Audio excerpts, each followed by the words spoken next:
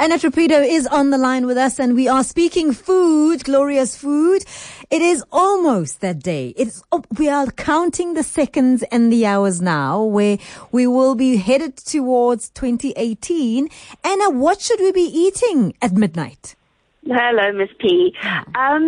Look, I think that what we want to do is eat things that are going to make 2018 better than 2017. That whoever we are, I think we can all agree that 2017 was not great. So we want to ensure that we're eating things that will symbolically engender edible good luck. And I mean, there are lots of traditions. I've just been looking at some of your notes. There are lots of traditions where you can avoid the bad luck for the next year. So there are things you can stay away from.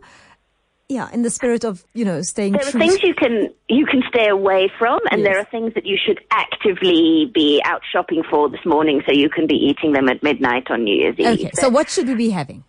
The things that you should, well, it depends who you are and where you are, but the Scottish believe that the first person on New Year's Eve, that they have this festival called Hogmanay, which sort of encompasses New Year's Eve and New Year's Day celebrations. And they have this tradition of first footer, which means that the first person who steps over your threshold after midnight, so in that gap between New Year's Eve and New Year's Day, they have to bring shortbread and whiskey. And that this will ensure good luck for the year to come. That either way, shortbread and whiskey is a lovely combination. So will certainly ensure a very pleasant sort of first moments after New Year. That what I've done on the notes, because I looked around and, it's funny because shortbread is such an easy thing to make. It really is just butter and sugar and flour and a bit of ground almonds. But there's hardly any good shortbread anywhere, So the thing to do with shortbread is make it yourself. So what I have done is I've put a recipe that's on the website for millionaire's shortbread, because I thought, well, let's be ambitious in the new year. Let's not just have shortbread. Let's have supersized shortbread. So on the website is a really lovely recipe for making millionaire's shortbread, which is essentially just shortbread with a sort of thickened caramel topping and then covered with chocolate. So it's, as I say, it's supersized shortbread, and it's very delicious and super easy, and you could make it this morning and then night. So that would be my suggestion number one, is sort of play at being Scottish and buy some whiskey and have some shortbread. Okay.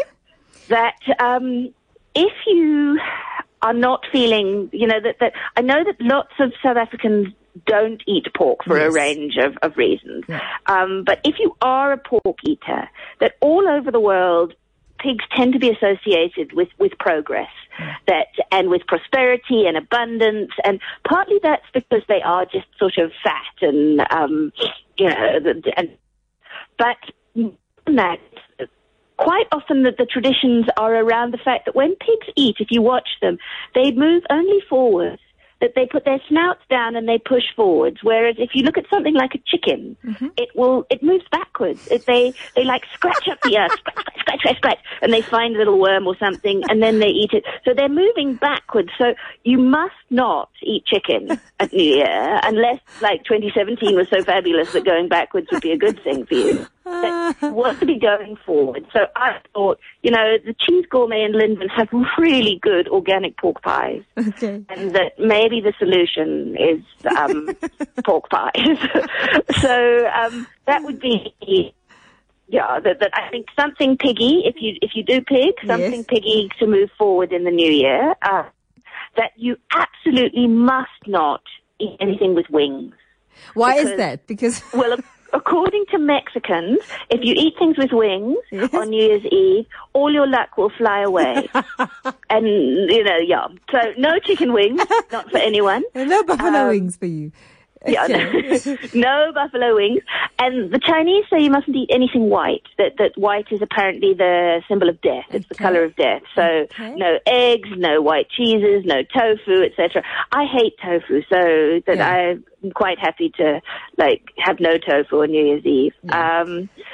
that quite a lot of people say you must leave a little, you mustn't be too greedy on New Year's Eve. You must leave some food on your plate. Just in case I need it next year. Well, exactly. You want to guarantee that your pantry will be well stocked in the new year. And, you know, from Germany to the Philippines, to all sorts of people say, you know, don't be too greedy. Don't clear your plate now, because then the rest of the year won't be plentiful. You want to ensure that there is stock the food on the table in times to come. No, that's wise. I quite like that. It's quite wise. Okay. It's a nice way of sort of saying try and be a bit restrained. Yeah. No. I hear that. Chinese style duck, maybe? Well, the thing about the Chinese, and I think this is very soothing, is if you just mess up New Year and it's a disaster, and we all know either you're kind of like trying to find a good party and feeling like a failure because you haven't, or you're hiding from everybody else so that they won't make you go to parties because you just want to go to bed, etc. If your New Year is a bit of a damp squib, the wonderful thing about the Chinese is that they will let you do it all again in February. That if this New Year doesn't work out for you, that the Chinese New Year is only on February the 16th this year, in 2018, and it's the year of the dog. Okay. So, you know, what you should do now to ensure good luck in the new year is phone your favorite Chinese restaurant in whichever Chinatown does it for you. That I'm a Cyril Dean girl, but, you know, you decide.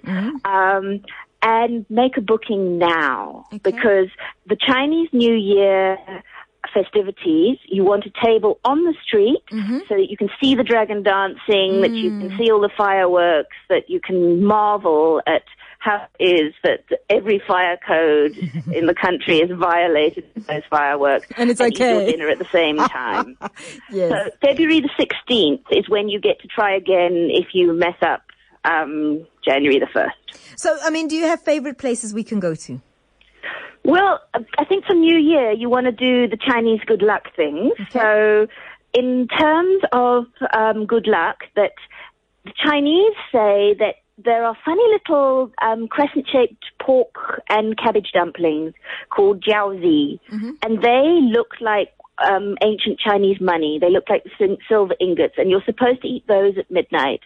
And there's a place called Northern Food, which is, it's 20 Derrick Avenue, and it's actually the perfect spot for watching the dragon dancing, because they've got a kind of forecourt that must have once been for parking cars, but now they put tables on, which means that they've got lots of space for dragon dance watchers to eat their dumplings. So I would say that they are Manchurian, so it's northern Chinese. Yes. Which means it's cold winter food. So it's quite kind of hearty for a South African New Year, but I think very delicious.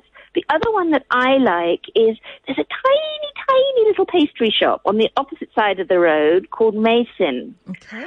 And they are one of the few pastry shops, and it's nearly all safe, Cyril Dean.